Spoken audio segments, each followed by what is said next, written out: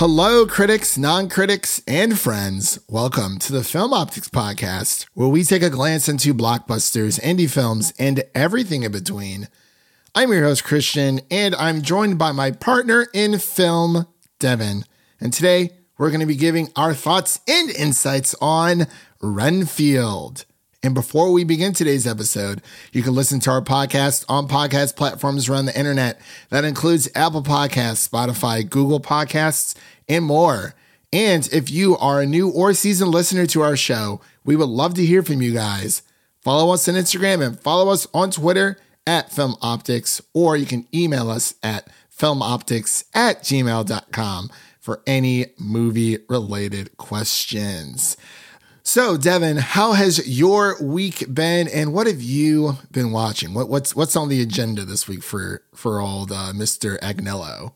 It's been a pretty decent week. I finally caught up on. I watched the latest Mando today. That was really good, and I watched the latest Ted Lasso. So it's good to have those weekly releases. Just kind of put them on. Speaking of vampires, I've been catching up on What We Do in the Shadows, the series. Oh, it's so good. Highly recommend. I gotta watch it. I've seen the movie, but not the series. But I think it's a lot better than the movie. Oh, really? Ooh, okay. That definitely piques my interest. For some reason, I thought it was the other way around, but I'm not sure why. And there may or may not be a Taika cameo here and there. Gotta love good old Taika. Had to get in the vampire mood. Yeah, for sure. For me, it's been kind of the same, watching Mando every week. I've watched the first 4 episodes of Ted Lasso all together. I think episode 4 dropped this week, or is it episode 5? I think it was 5 this week. Oh, so I have to catch up. Excuse me.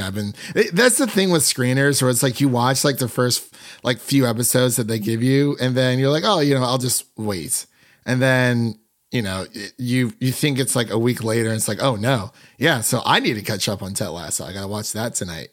Like I said, watching Mandalorian. I've actually been rewatching the last season of Star Wars Rebels to kind of re-prep myself for Ahsoka. I didn't want to watch every single season, but just more of a refresher for that. But outside of that, I've been working a lot, and was not able to go to my Evil Dead Rise screening, unfortunately, but we're definitely still going to cover it here on the podcast when it drops. I just had some things come up. It's been, I've just been kind of busy, moving soon. So that's always fun, doing some adulting things, getting everything ready for that. But outside of that, I've been slowly playing through Resident Evil 2.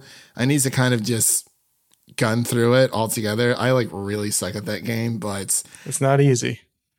It's not. It is not easy. And this being my first real Resident Evil experience that I've played all by myself, I'm like, oh man.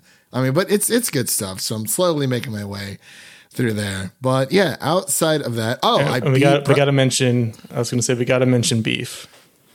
Yes, we're all aboard the beef train. I was literally just about to mention that. I was like, oh yeah, I haven't watched anything. I'm like, yes, I have. I literally binged Beef all last weekend. If you have not watched Beef, it is on Netflix. We're not even going to tell you what it's about. Just watch the first episode, and I'm fairly confident that you'll be hooked altogether. It's about road rage going as wrong as possible for 2 people. It's literally just a chain of events that start. It's crazy. So yeah, I did watch all of Beef, 10 episodes. They're not very long. They're between 30 and 35 minutes each. So they definitely really don't even push 40 minutes, but definitely, Steven Yeun and Ali Wong, fantastic. Definitely highly recommend that for any of our listeners out there. You said it was your show of the year, and I was surprised. I feel like I was coming off a little bit of high. I'm going to backtrack that because I'm like, I don't know if it was definitely top tier. Yeah. It's the number, with Ted Lasso being there. I don't know.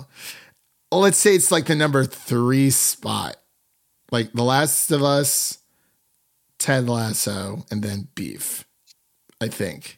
Yeah, that sounds about right. But yeah, I was on a high for a second. I was like, but like, honestly, I liked it all the same. Like, I didn't really have any qualms with it at all, or like any like valid criticisms. I'm like, this is just great television. The only thing is that like, the ride was so much fun, but like it's over. So like, imagine if we would have gotten that weekly, like that would have been something awesome. But it's a double-edged sword because that was very bingeable. But also, not many people are going to be talking about it in a month from now. No, and we're getting season 2 of Sweet Tooth that comes out in 2 weeks, which really shows how Netflix needs to kind of restructure their marketing, because they just dropped it out of nowhere today. Sweet Tooth season 2 coming soon, or within 2 weeks. I was like, they announced it a while ago, but I think they just put out like a poster today.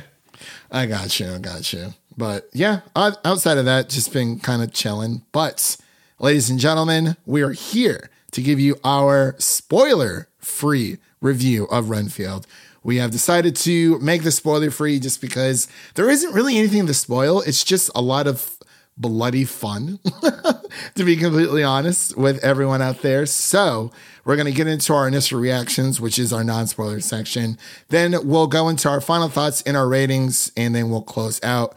That'll be the itinerary for today's episode. If you are new here, that's usually how we run things. Sometimes if we have spoilers, we'll throw those in, but no spoilers today. So with all that said, and without further delay, we'll be right back after this introduction to Renfield. Renfield, this is codependency 101. A narcissist will take full advantage of a codependent's low self-esteem, but you're the one with the real power.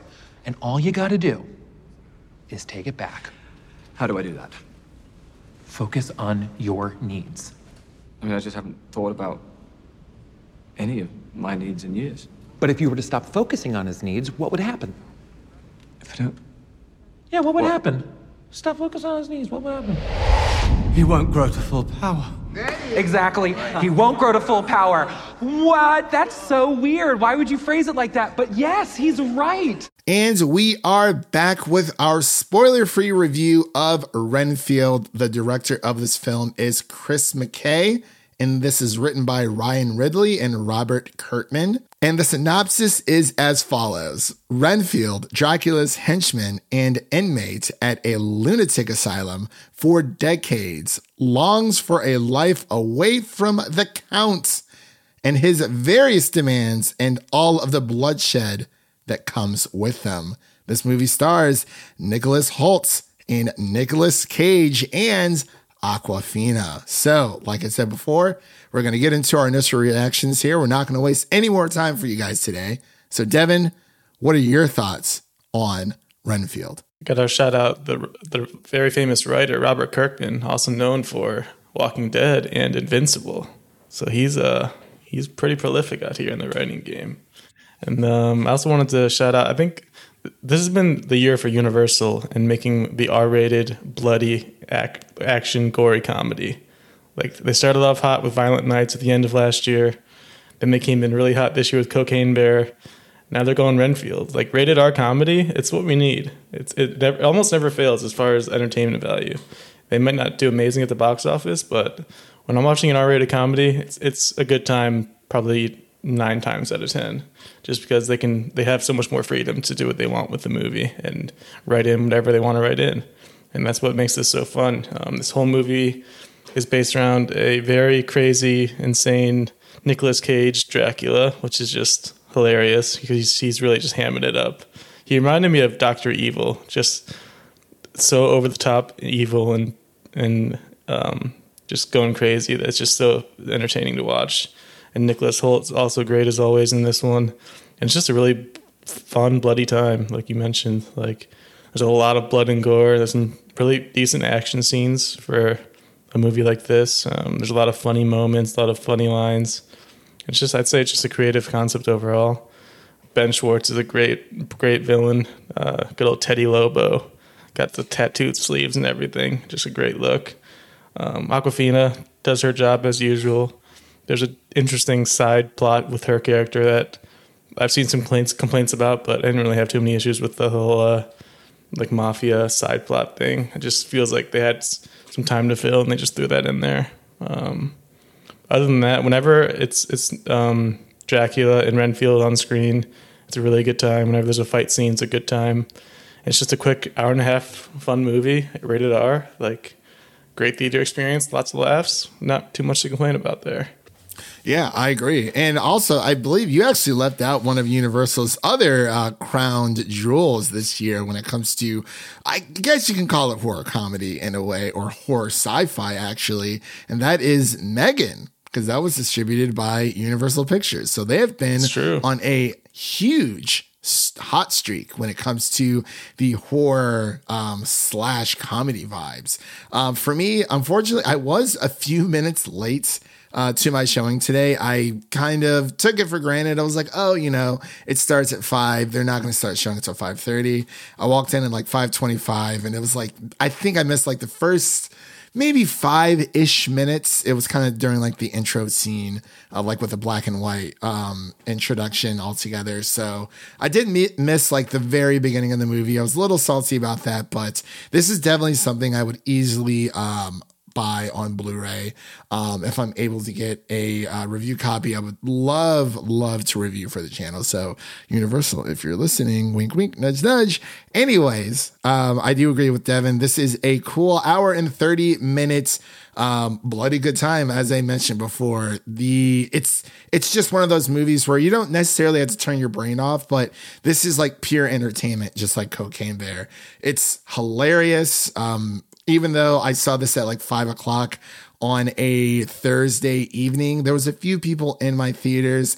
People were chuckling here and there, but obviously I would imagine watching this with a bunch of people in a theater, it's going to get the crowd hyped up. Mine was pretty packed, and there's definitely a lot of laughs going on. And there's a lady in the back that just kept going crazy. Like, whenever something exciting happens, she would just cheer for Renfield, like, you go, boy. That is the kind of energy that we need in a movie theater, seriously. But I will say this time around, everyone had amazing theater proper etiquette in my showing. But yeah, with Nicholas Hoult and Nicolas Cage, I think it seemed like they had a lot of fun with this. This is not a movie that you take super seriously.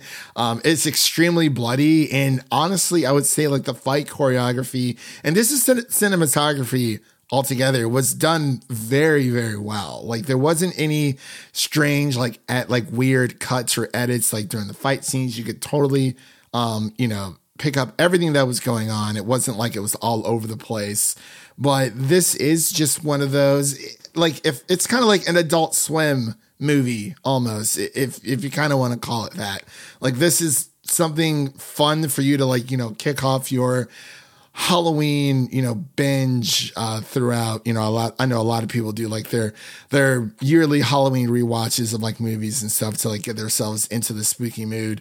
But this is just a movie that is wild and over the top as well, but it works. Very over the top, very campy.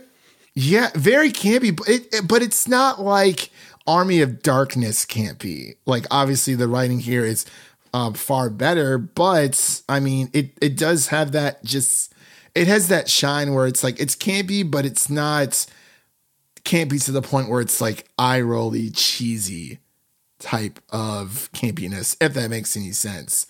But if anyone who has a strong stomach, for anyone who doesn't, excuse me, I would not recommend you to watch this movie. If you don't do well with blood, like, you don't like eating bugs either. Right. If you have any type of like arachnophobia or any fear of bugs whatsoever, I love how over the top this movie is, but it explains the relationship between Renfield and Dracula so well, almost on a deep level, because this is a very toxic relationship between the two characters. And, it's all about Renfield trying to find his own identity, trying to fight back and be his own person after literal ages of being underneath Dracula's thumb. You know, things were fine during the beginning, but then, you know, they start to head a little sour. That's usually how most toxic relationships are, whether they're romantic or just platonic altogether. But I also thought Aquafina did a great job.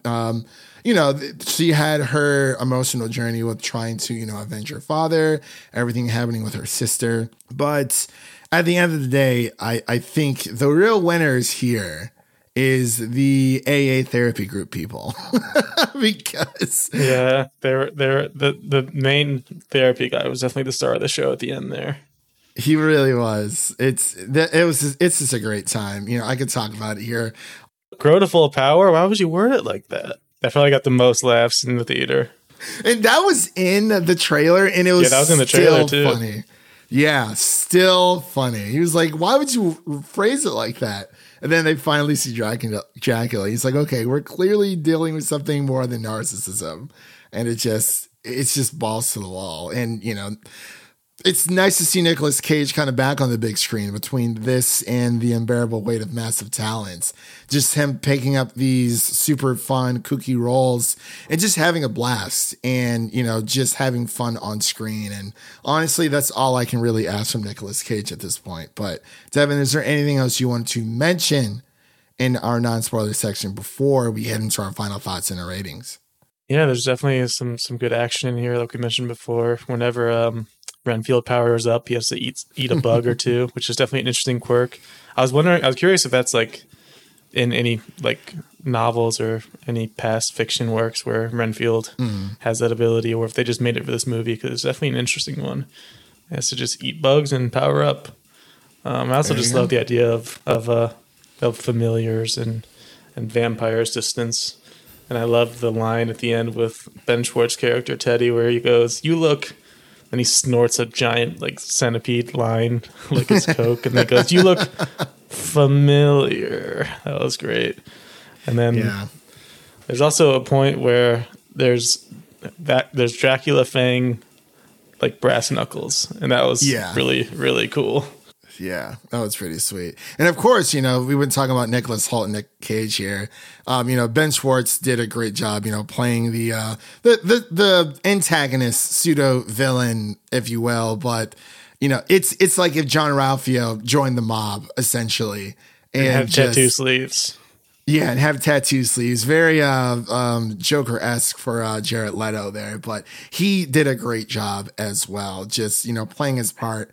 And, you know, the villains were the villains, but I thought it was, you know, a very compelling story. But let's get into our final thoughts and our ratings here for this episode. I'm going to pass it back over to Devin so he can give his final thoughts and ratings, and I'll give mine, and then we'll close out. Yeah, like I said before, got to give a shout out to Universal on this one. Seems like they're the only like studio that's sticking with the rated R genre. At least it seems like a lot of other ones are backing away from it, and they're kind of keeping it alive here, which is very refreshing. Because it's just always so nice to see a rated R comedy on the big screen. We've gotten quite a few from them, so definitely keep that up. Very entertaining, bloody action, funny movie. I love the concepts. Nicolas Cage just going completely over the top as he always does. It just works so perfectly here when it's in a comedic role and it doesn't have to be serious. Yeah. Don't really have too many complaints for this one. There were a couple times where it felt kind of like the camera was a bit shaky on the action scenes, and there was some times where the story does get a bit slow at times when we're talking about the mafia setup, but it just feels like they had to stuff like that. Yeah, it feels like they just had to kind of pad the runtime a bit to get it to an hour and a half. But it didn't bother me too much because it is only an hour and a half, and there's enough Nick Cage and Nick Hoult to go around to make it entertaining enough. Yeah, definitely great time at the movies. I'd probably have to give this one like an 80 overall. just super solid, similar to Cocaine Bear and Violent Night of the past. Yeah. So my final thoughts pretty much echo most of Devin's. It's a fun time. It's not a movie where you just need to turn your brain off. It's a movie where you want to pay attention to the dialogue because it is funny. You want to pay attention to the relationship between Renfield and Dracula because there is something there. You do see Renfield struggle with his identity after all of these, centuries of being underneath Dracula's thumb, like I said before. But, Renfield does go through a character arc when it comes to that. And I thought this was just a great, great time. For me, for my final thought, or not my final thoughts, excuse me, for my rating, I would also just give this a solid 80.